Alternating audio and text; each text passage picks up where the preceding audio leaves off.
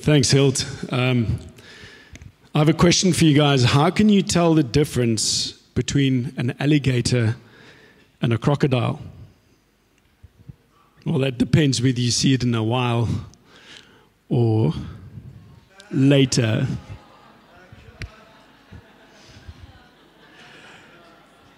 Such a dad joke, right? I'm in that dad joke category because I turned 50 in May. Woo! But I can still jump. It's a wonderful privilege for me to be here this morning. We love Hilt and Jen dearly, like you are close, beautiful friends. We love spending time with you. So thanks for inviting us and just for your friendship. So just want to say that.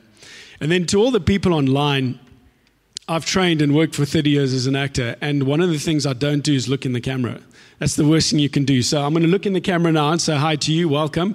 But after that, I'm probably going to forget, because this is just how my life works, is you never, ever look in the camera. They call it the fourth wall. And when you watch a movie, you don't want to know that they know you there. So that's how that works. But let us pray, and then I'll get started. Father, you are gracious, you are compassionate, Lord. Lord, you are truthful, but you're also merciful. Lord, you judge us, but you also love us. And Lord, no one is as fair as you. No one is as gracious as you. And Lord, we see accumulation of all of that in one act, and that was Jesus on the cross, where literally he died for us, where literally he took the judgments and the punishment for us, so that we could be free. And so I pray today that these words, this talk, will be a contribution to the work that you already begun, Jesus. That, Lord, I won't stand in your way, because I know your heart, your compassion, and literally your excitement to speak with your people is far greater than I can ever imagine, and I'm excited. But it's not even close to a match. So I pray that you'll come with your spirit and open up hearts. In Jesus' name, amen. So Hilton and I spoke about what you guys have been delving into this year so far, and it's truth. Okay, talking about truth.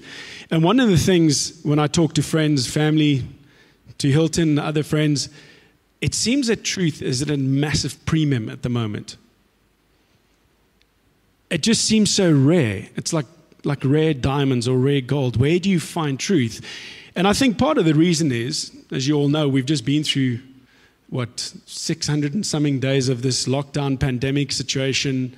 And if that's not enough, some Russian guy starts a war with a country that didn't look for trouble with him. And even saying that right now, some people in the room might go, that's not really a war. Other people might go, no, that's horrible. You know, you talk about the vaccine, tons of people in the room might go, that's bad. Like, you know, I knew there were people in my mom's complex who even, they checked it with a magnet to see whether the vaccine magnetizes you, you know. So, and even that. And so there's all, and then throw in social media, and every Tom, Dick, and Harry has an opinion on Twitter, and what they say on Twitter they absolutely believe is the ultimate truth. So there's just so much information and so much confusion. That's why truth has become a premium. How can you know that things are true? You know, so it is something that is contentious. So I'm really hoping today that I can open up a few things about what sort of in the world passes as truth, or how you can, know truth or whatever. And then go into the Bible, go into who Jesus is, who calls himself the truth. He's never pointing to the truth. He's saying, I am it. You know, every other religion, every other philosophy points to a truth. Jesus is the only one that ever said, I am the truth, which kind of, there's a clue there. Okay? And then the other thing that I just want us to quickly look at is the word epistemology. Does anybody know what that, I didn't know what that word meant, but I listened to a few talks for somebody who espoused it. Does anybody know the word epistemology? Okay, so here's what epistemology means. It is important what you believe. That is important. But it's also equally important how you came to believe what you believe. And that's what epistemology means. Is how did you end up believing what you believe? Where does it even come from? You know, a lot of the times we talk about, the culture we grew up in, right? And we say we're independent thinkers, especially teenagers. Sorry, teenagers. You know, you've learned some things in life, and you feel independent of your parents. But half the time what you don't know is that the culture you're in, you're just a reflection of that culture without even knowing it. So that's why a word like epistemology is really important to understand. How did you come to believe what you believe?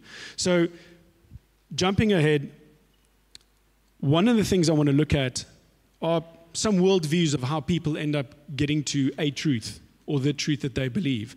And one of the things, and I hope that this makes sense to you, but one of the things that I've observed, especially on social media and a lot of MTV interviews or movie stars and musicians, whatever, fashion models, they all talk about living my truth. I'm just going to live my truth. You guys identify with that? When people talk about, I'm just going to live my truth.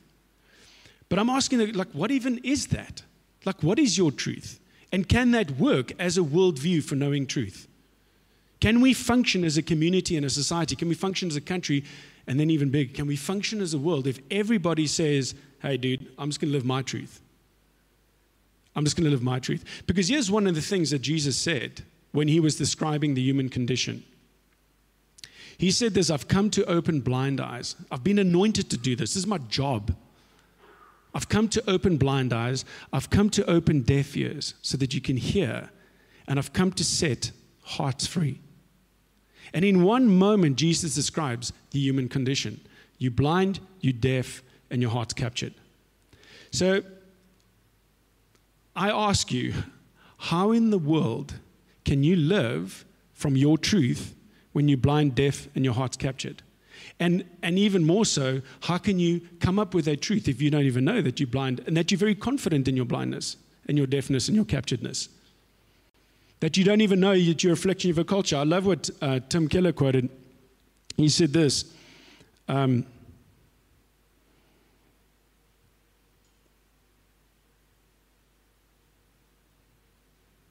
just want to find it. Oh, here we go. Today we believe that we can create our own identity through our own free choices. We may think we are being true to ourselves when we shed the constraints of traditional values and morality. My parents are old-fashioned, or the previous generation's old-fashioned. They don't know what they're really talking about. But in reality, we are simply allowing a new community to tell us who we are. So it's very shaky ground to operate from a worldview of, I'm just going to live my truth. Because the thing that you've got to do with something like that, if you're going to say you live my truth, you've got to take it to the end.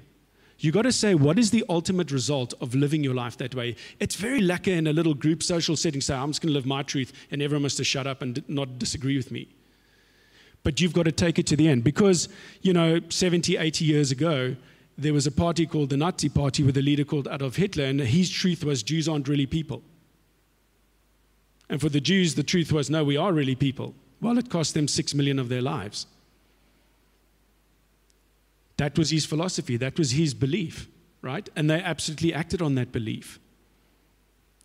And so, as you can see, in a really, and I understand that's an extreme example, but it does paint a clear picture of what can happen. Another example of living my truth is in Galatians 5. I just want to quickly look it up here.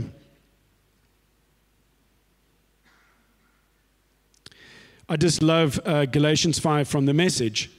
And what I love about the scripture, it just gets to the heart of what it really means when you say, I'm going to live from my truth. So he writes here, Paul writes here, and it's translated from the Message, Galatians 5 verse 19, it says, it's obvious what kind of life develops out of trying to get your own way all the time. Now, it sounds super sophisticated when you say, I'm going to just live my truth, right? But really what it is underneath all of that is I'm just trying to get this is my worldview. This is the way I want to live, and I'm just going to live it that way, and everybody has to be happy with it. So let's look at what kind of life develops out of it.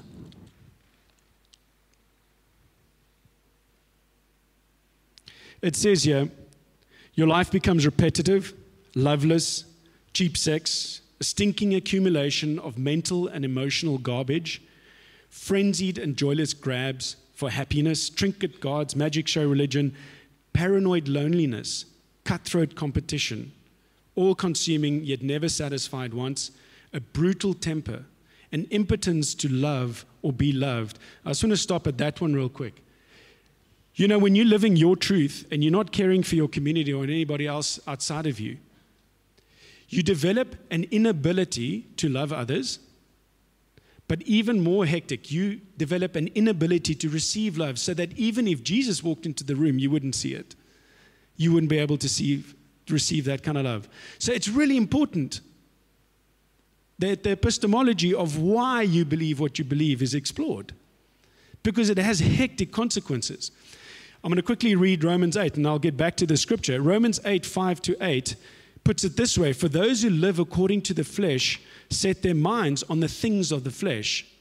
This scripture in Galatians 5, in traditional translations, talks about living from the flesh, which is, I'm getting my own way all the time. But those who live according to the Spirit set their minds on the things of the Spirit. For to set your mind on the flesh is death, but to set your mind on the Spirit is life and peace. Can you now understand what we're talking about? Knowing what you believe and why you believe it is a matter of life and death. And I'm not exaggerating. It's there, right there in the scriptures. Right there in the scriptures. And it looks super cool when you talk about, hey, I'm living my truth. Oh gosh, that guy's got a voice in the industry. He's clever. He's got his stuff together.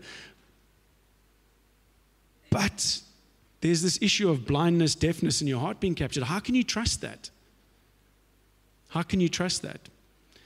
Okay, let's keep going.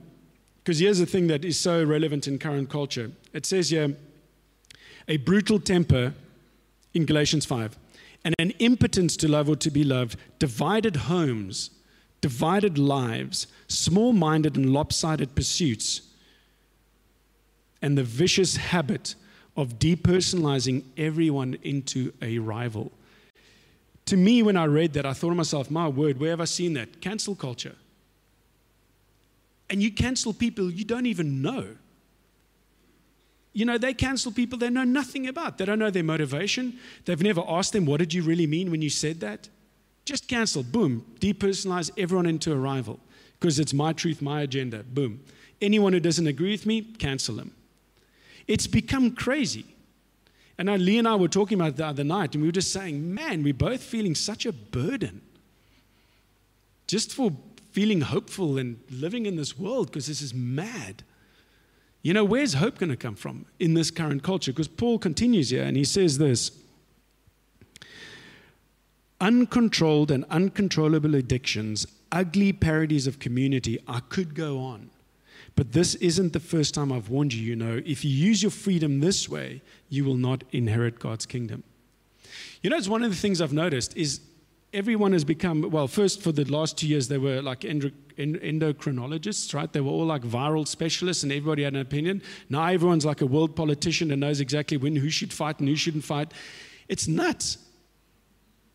And that is funny to me. But the thing that isn't so funny is the amount of conversations I've been in with the people in my world, and I leave and there's a spirit of strife. And what does the Bible say? Where the Spirit of God is, there's peace.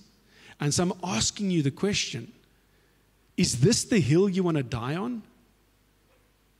You know, if someone's going to come to me, at me about Jesus, I'm dying on that hill. Because he died on the hill for me. But you're going to come to me with an argument about, and you know nothing about science because you haven't got a degree in it either. And are we going to have a contentious and spoil the meal? I know peeps in my world that the families are split.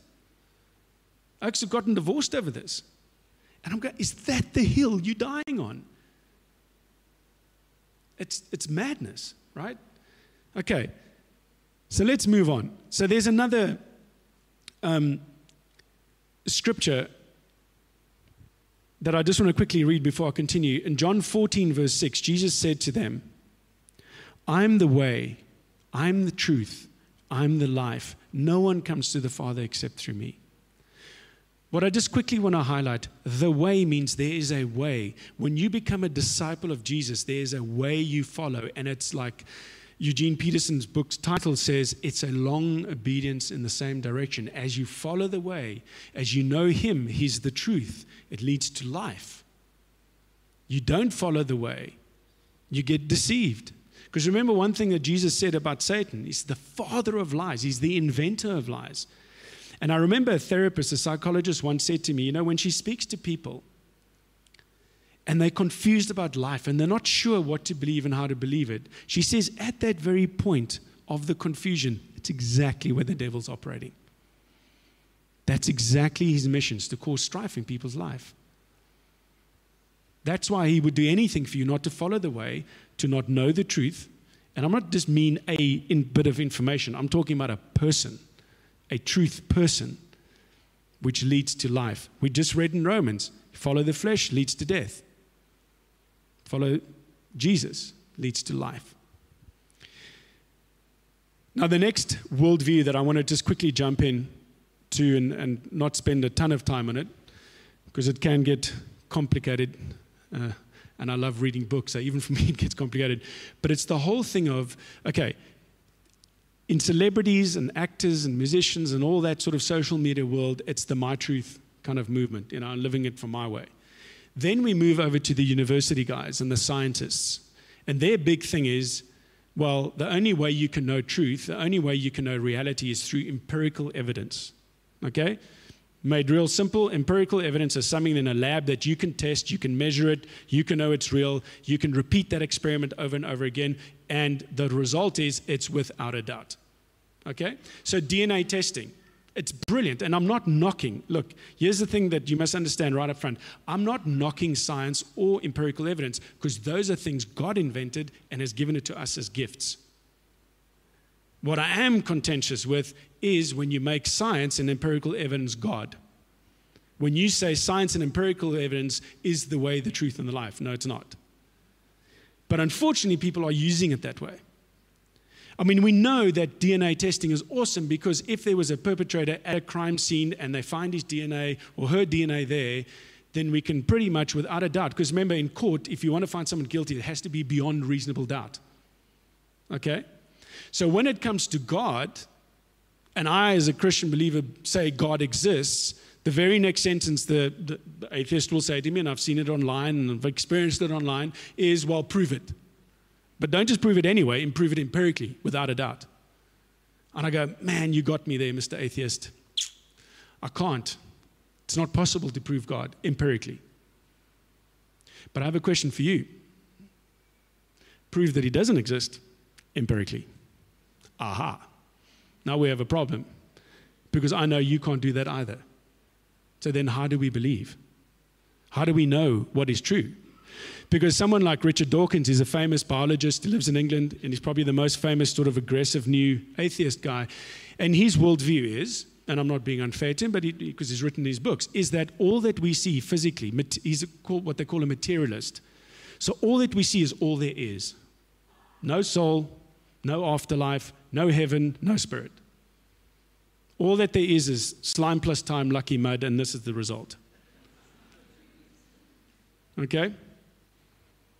And that's how he knows truth. And I'm like, I don't know so much. So I'm going to share a story with you real quick about an exchange I had with a friend on Facebook, just to kind of illustrate the point of why you can't just say empirical evidence is the only thing that's out there. Because if we're going to be intellectually honest with each other, if there is no way, and trust me on this, there is no way that you empirically can prove God, because God has not allowed that to happen that way. Can't put him in a box. So therefore, it also means if we're going to be intellectually honest, there is no way that you can prove he doesn't exist empirically. Okay? So scientifically, without a shadow of a doubt. Because trust me, if there was a way, someone would have found it. Right? But they haven't, and they won't. So I remember a little while ago, I was reading a book by the New Testament scholar, theologian, and historian Tom Wright. And it's called The New Testament in the World. It's a 10,000-page book. It's massive. And so I've been sludging through that thing for a few years now. And I came across this one quote, and it so excited me that I posted it on Instagram. Okay, and this is the quote. He says, while Adam's exile, so remember Adam and Eve got kicked out of the Garden of Eden. While Adam's exile from Eden meant death, and death was a consignment to nothing, Nothingness was God's amphitheater for staging a new creation. So if death is nothing, it is no match for the God who makes things come from nothing. The dead might be asleep. There might be almost nothing at all. But hope lived on within the covenant in which Yahweh had promised to be the God of the living and not the dead. I mean, I felt so encouraged and lifted up by that, and just went like, man, our biggest enemy is death. It can end everything. It can every hope, every dream. You know, when you lose someone close to you, it's over, it's done. It's like you can't go and find them, you can't, nothing. It's just so over. But here God says, it's not a match. It's not a match for me. So I posted it. Then I had a friend comment on it, send me a private message on Facebook. Let me get to that private message real quick. So, this was fun. So he wrote this. He said, "Hello, can death ever be a consignment to nothing if the soul is eternal? Souls, with a capital S, always returns to the source, capital S." Okay? So I said to him, well, what do you mean souls always return to the capital S source? So he said, we come from consciousness, capital C. We are energy beings moving around in a physical body. And if you're not following, don't worry, it's okay. I had to read it a few times to follow. What? When we die, the energy, soul, essence, returns to our pure energy state, back to consciousness, capital C, equals to capital source. So I thought, okay, fair enough. So I wrote back, I said, what is the empirical evidence you base this truth claim on? Because what he said there is not so much, it is important what he said, but what's even more important for me is, it's a truth claim. You making a claim. You stating it as if it's fact and as if it's truth. I said, do you have empirical evidence to prove that? And he said, quantum physics.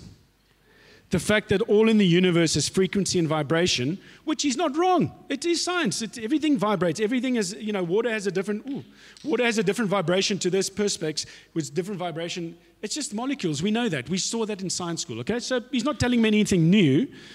The fact that all in the universe is frequency and vibration, check out Nikola Tesla's work and Einstein. Also add to that my own experience with clients and conversations with their dead relatives. Also my body work, pure energy. There's an energy web that connects everything. Also read this person and that sort of thing. So I wrote back to him and I said, well, this is not empirical evidence. It's not. It's not empirical evidence. It's a belief. And then I told him a story. I said, I'm sure you remember my dad's operation when he had a heart attack. So when I was 17 years old, I got home one night. I was a little bit late. And I got in the house and my brother almost clapped me on the side of the head. Why are you late? Where were you? This before cell phones and social media and stuff. They didn't know where I was. I said, hey, bro, what's going on? Like, why are you so content? And my mom said, Dad's had a heart attack. He's in ICU. My dad was 48, which is 2 years younger than I am now, this present moment. 4 kids. He was a doctor, ICU. He was in that ICU for about 2 weeks, hanging absolutely onto a thread of life. They were so concerned, but my mom didn't tell us kids how bad it was. And I should have known because I went to see him the next morning. And he said, my friend, there was a friend, Jacko, he used to play golf with. And he said, my friend Jacko was this year, and he was in tears. And I thought, that's weird. Why is he crying? And it's only later on that I realized how serious it was. His friend saw his friend dead, basically. 2 weeks later, they had to fly him privately up to Bloemfontein to have a bypass operation. They had to stabilize him first. He had like moisture on his lungs. I mean, it was touch and go. Then he goes into the operation. Just before he goes into the operation theater, they willed him in to have an angiogram. An angiogram is when they pump ink through you and into your heart, your arteries and stuff to show where the blockages are. And my dad, being a doctor, said to them, boys, he's looking at the monitor and he says, boys, pump the ink. And they're like, Doc, we've pumped it twice. There's nothing there. He had no working arteries except for 2 were working less than 30%. So the cardiologist came and said to my mom, listen, I've got a piece of paper that you need to sign. He has less than 5% chance of surviving. I need to do an emergency operation. What I'm saying to you is he's going to die, but we're going to try. But you both need to sign it before we touch him. They duly signed without thinking. He goes into the operation room. As he's about to be wheeled in, another patient comes in. It's a young guy, age 35, a pastor actually of all people, who had a heart attack on a tennis court. And they said, sorry, rule of thumb, youngest goes first. We've got to wheel you out again. Fortunately, this guy only needed a stint. So he was sorted. My dad's back in the operating theater. An hour later, they're going to the blood bank. What's happened? Where's the blood? And they go, oh, no, didn't you cancel the op? No, that's the other guy. So eventually the blood comes in. My dad had had 2 heart attacks between him coming from the angiogram to getting operated on. Another 2. He was done. Absolutely done. They finally start at 3 a.m. He dies 13 times. He comes back at 10:30. I think it was about 9:30, 10:30, around about there. The nurse says, phone his wife because he's weird. He's smiling and he's happy. People in these conditions usually come out very stressed, very, very scared. And it's an ordeal to have your chest sawn open and your heart operated on. And your whole leg cut open to get veins so they can do bypass here. And he's written stuff. Now, he can't speak because he's got a pipe in his throat. It's called an endotracheal pipe. It helps you breathe with a heart-lung machine. And he's doing this to the nurse. And she goes, oh, you want to write? You know, brings one letter at a time. I've actually got photographs of that piece of paper on my phone. I'm silly. I should have done the media team so you guys could see it. But what he wrote was, love wife, love kids, pray for our leg, saw Jesus angel 5 a.m., Wednesday morning. So now for 4 days, I wonder what's going on. So now you guys know I wrote that book, The Vagabond. So while this is going on, I'm lost at sea for 3 days without having told my parents. But that's another story for another day. This is what was going on when I was 17. So finally, when he can speak, he says to them, when the anesthetic came in, black, boom, he was just done, gone. And then he said he heard like a loud crack, like lightning. Quah! And he said he looked, and it was him lying there. Now, my dad's got 2 medical degrees. He's not a nutcase. He clearly saw himself lying there, and he said, I was out of my body, I was above everything, and I looked up, and there was this 9-foot-tall being standing in front of me. And he said it looked like the Jesus from his children's Bible. He had like long brownish hair and a beard. And he said, Jesus. And this being said to him, no, I'm not Jesus. I'm an angel from him, and I have a message for you. You're going to live. My dad, who's Afrikaans speaking, said, what does a silly Dutchman like me do? I just said, donkey. But here's the dealio. Like I said, my dad had 2 medical degrees. He knew exactly what he was signing. So that donkey had a lot more donkey in it than one would normally have. And he says he has no idea why he asked this question, but he just said, what time is it? And the angel said to him, it's 5 a.m. Wednesday morning. Now, my dad had been in ICU for 2.5 weeks. He didn't know what month it was. Every half hour they were checking. He was not compos mentis for almost all that time. And he knew the exact time, 5 a.m. Wednesday morning. And that's the thing. My mom said, yeah, I'm glad you saw an angel, but how did you know the time? I said, I asked. And then when the anesthetist heard it, her eyes went like this, because she said it was exactly 5 a.m. when the surgeon stood with your dad's heart in his hand and looked at the cardiologist and said, he's dead, there's nothing we can do. They'd cooled his heart. At that point, he was declared dead, exactly 5 a.m. And in that moment, the cardiologist, who happened to be a Christian, just said, I have a gut feel we should just go anyway. Because the cardiologist said, well, look, it's just jelly. There's nothing left. This is what should be a muscle, is just jelly. And he said, I think we should do it. And they did. They did. And that's when he flatlined another 13 times.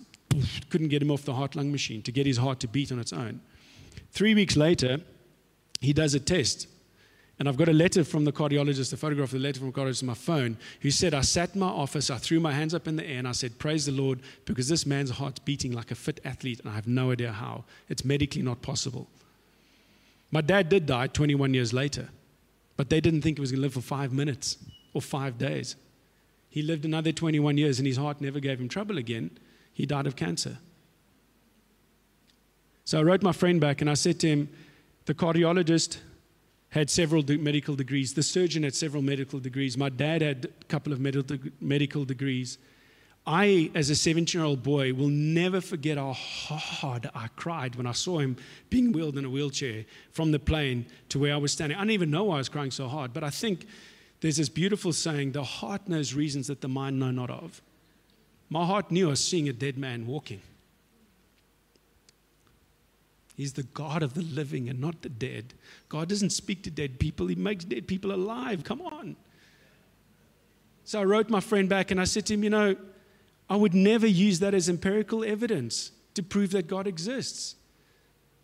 It's not empirical evidence. What I will say to you is it's faith. The righteous shall walk by faith. That's how we know the truth. We read the Bible. We believe it by faith. God has set it up like that. So that we would be involved there has got to be a step from our side to believe by faith. And he wrote me back,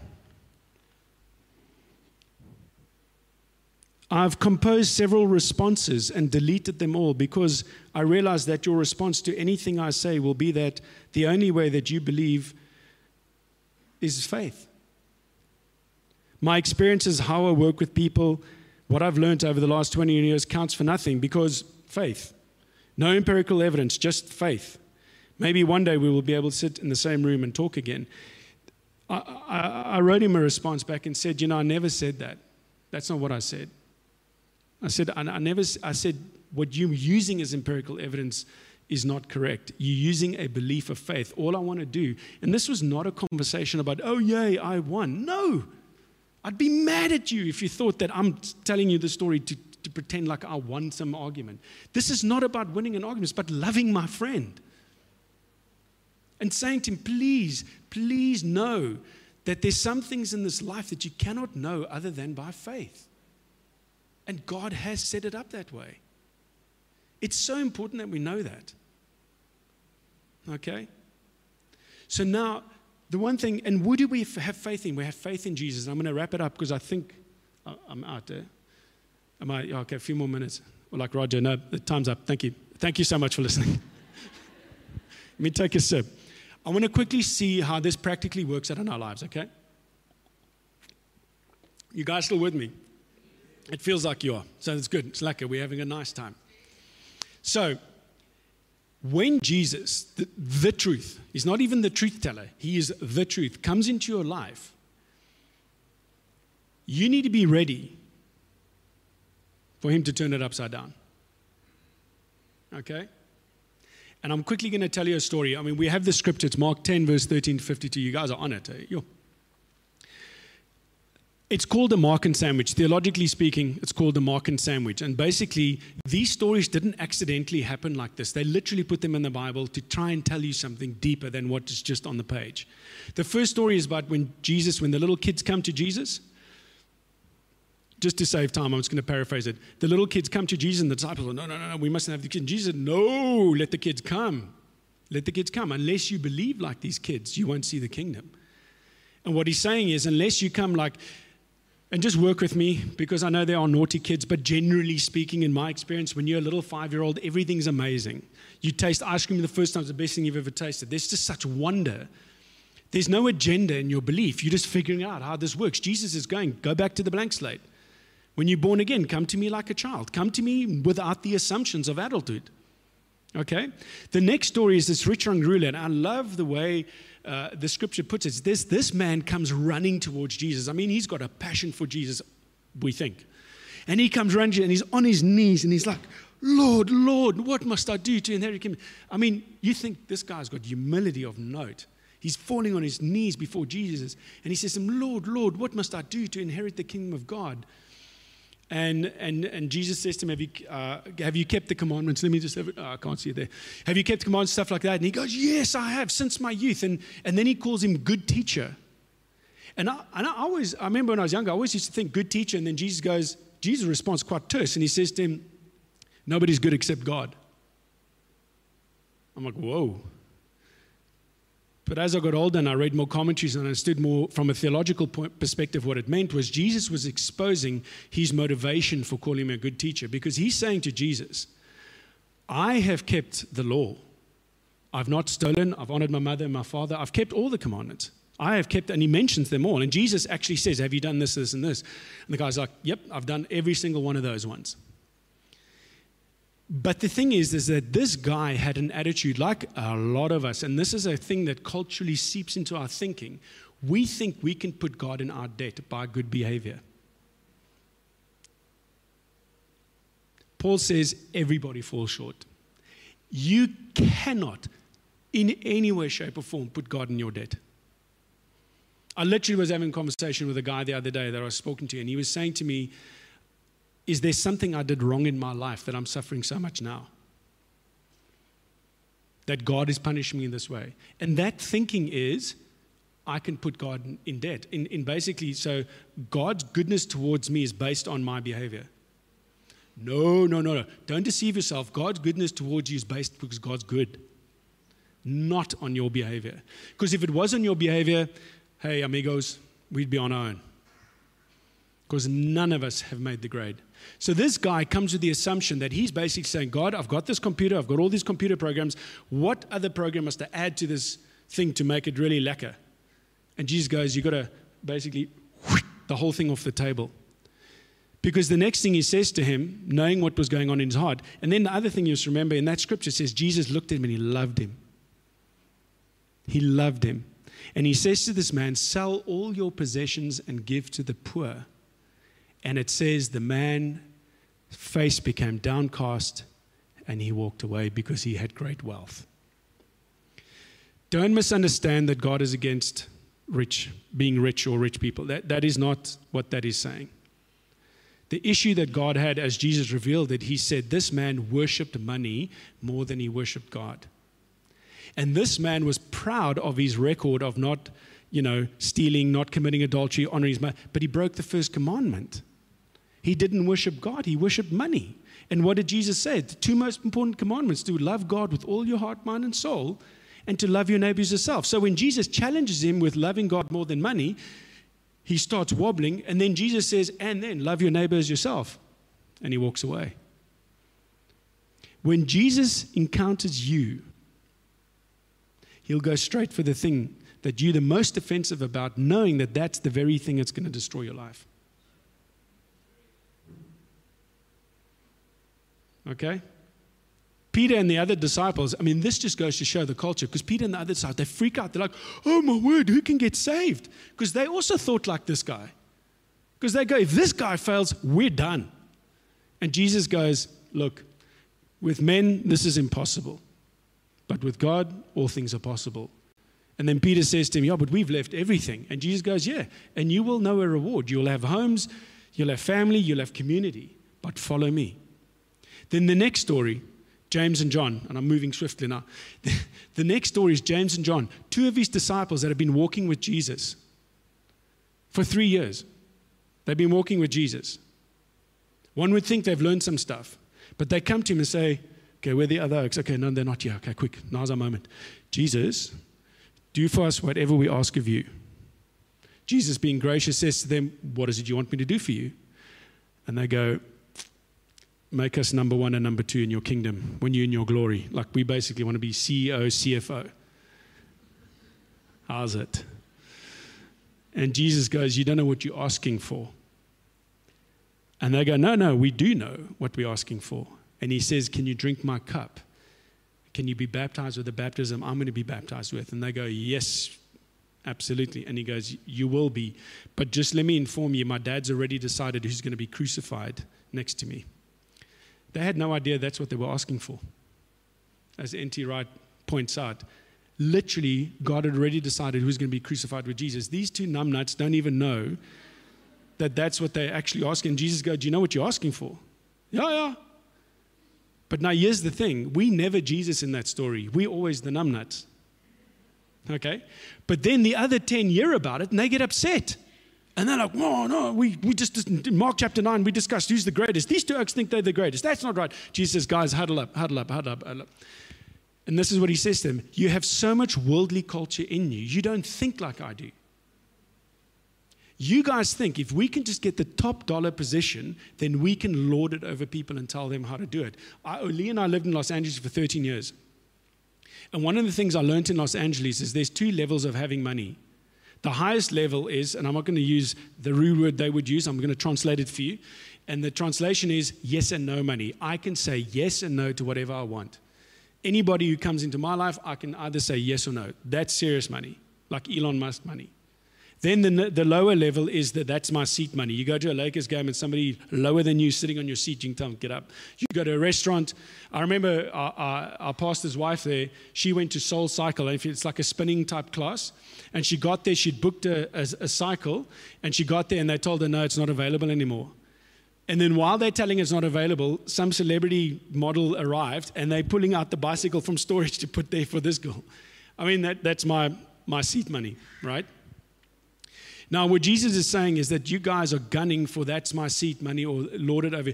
My kingdom is about serving people. It's about serving people. So a quick testimony from my own life is I definitely, now that I look back at it, I definitely had some James and John in me going over to Los Angeles because I was sick and tired of the entertainment industry in South Africa. And we have a law from 1967 that still regulates us that we can't earn equity. I mean, it's a mess. It is a for real tough situation in South Africa when it comes to the entertainment business. I'm like, I'm going to go to LA. Jesus is going to bless me and I'm going to come back here and fix it. I'm going to lord it over people and tell them how it is and bring God's kingdom. And God humbled me into the ground. Instead of being a movie star, I ended up being a cab driver for 3 years. Ended up being a janitor in my church. This after having the best agents in the world. And then in 2018, he brought us back here. And you know, the difference is, I used to go to set thinking, how is this going to enhance my career? How is this going to take me to the next level? How is this going to give me the right hand or the left hand of Jesus? Now I go to set and I say to myself, today, how are you going to love these people well? And that includes knowing my lines. It includes honoring my fellow performers. It includes being gracious and kind to the security guard who doesn't quite know their check-in, or the caterer who messed up your order, or the wardrobe person who didn't get the right outfit, whatever the case might be. People are watching. And I'm realizing that Jesus' priority is to serve, not to lord. And it's going to be very hard for you if you don't understand that part. Your prayers change. The final story in this Mark and Sandwich is blind Bartimaeus. He's the kind of guy that we all miss in society, the guy you don't see in the mall, the guy you don't see on the side of the road, or the woman or whatever. Blind Bartimaeus is sitting there screaming, Jesus, Son of David, have mercy on me. Jesus, Son of David, have mercy on me. And eventually Jesus hears this guy and he says, bring him to me. And he says to him, exactly in the Greek, it's exactly the same phrase that he used with James and John. And the phrase is this: what is it you want me to do for you? Okay? Now, just do a little quick thought experiment with me. Imagine Elon Musk, who's now, I think he's worth 250 billion, 300 billion. I don't even know what he's worth anymore. Imagine he comes into this room, picks you out, and says to you, all my wealth, everything I have, what is it you want me to do for you? You have access to all of it. My word, ice cream? Yeah, me. What are you going to say? Like, you don't even know where to begin. Now, he's not even a drop in the ocean when it comes to the God of the universe. And what does this blind guy say to him? Look, everybody there can tell blind Bartimaeus has the name blind Bartimaeus because but he still offers him, what do you want me to do for you? Because maybe blind Bartimaeus thinks, maybe I've never had a wife. Maybe that's what's wrong with me. Maybe I didn't have the right career. Maybe I didn't have kids. Maybe money. I mean, there's a million things, right, that we look to give us what only God can give us, the identity value. Blind Bartimaeus says, I want to see. And Jesus says, that is the answer. When I ask you, that's the beginning answer. When I ask you what you want me to do for you. Because that is acknowledging your human condition. You're blind, you're deaf, and your heart's captured. You want to know truth? Ask the man of truth to open your eyes to the truth. And how do you do that? You read the word. You pray. You stay in fellowship in the church. Guys, this is not a complicated thing. And that is a hill worth dying on. You oaks are dying on hills that are not worth fighting. You don't even have a science degree. Pick your battles. I have friends who just, oh my word, they're not sleeping at night because of this stuff. And here you have Jesus, the master of the universe, the kindest, most loving person who wants to be with you, who has died to be with you, saying, hang with me and you'll know the truth. But not only that, you'll know peace. You'll know love. I've got a bit more, but I'm way over. So I'm going to wrap it up. But I want to thank you guys for listening. But before I do that, I want to pray for you. I want to pray for all of us, the prayer of blind Bartimaeus. Right, so let's close our eyes. Father, I sense that you are operating deep in our hearts, Lord. Truth is always, it's always one of the most painful things to receive, but it's always the thing that brings peace. Because it's literally receiving Jesus into us. Father, I pray for every heart here today that has heard your words, Lord. The words, your scripture, the words in your Bible. I pray, Lord, that they will have wisdom to pick the right hill to die on. To not swat at flies, Lord, that are just messing with them when there's this monster behind them trying to take him down.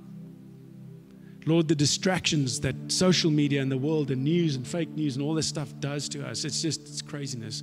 I pray that you give them a passion for your word, a passion for understanding who you are, a passion for knowing you. And I pray like Paul prayed, that they will be rooted and established in your love. And I pray the prayer, Lord, of blind Bartimaeus, open our eyes, Father. Open our eyes so that we may have life and look at you, who is life. In Jesus' name, amen.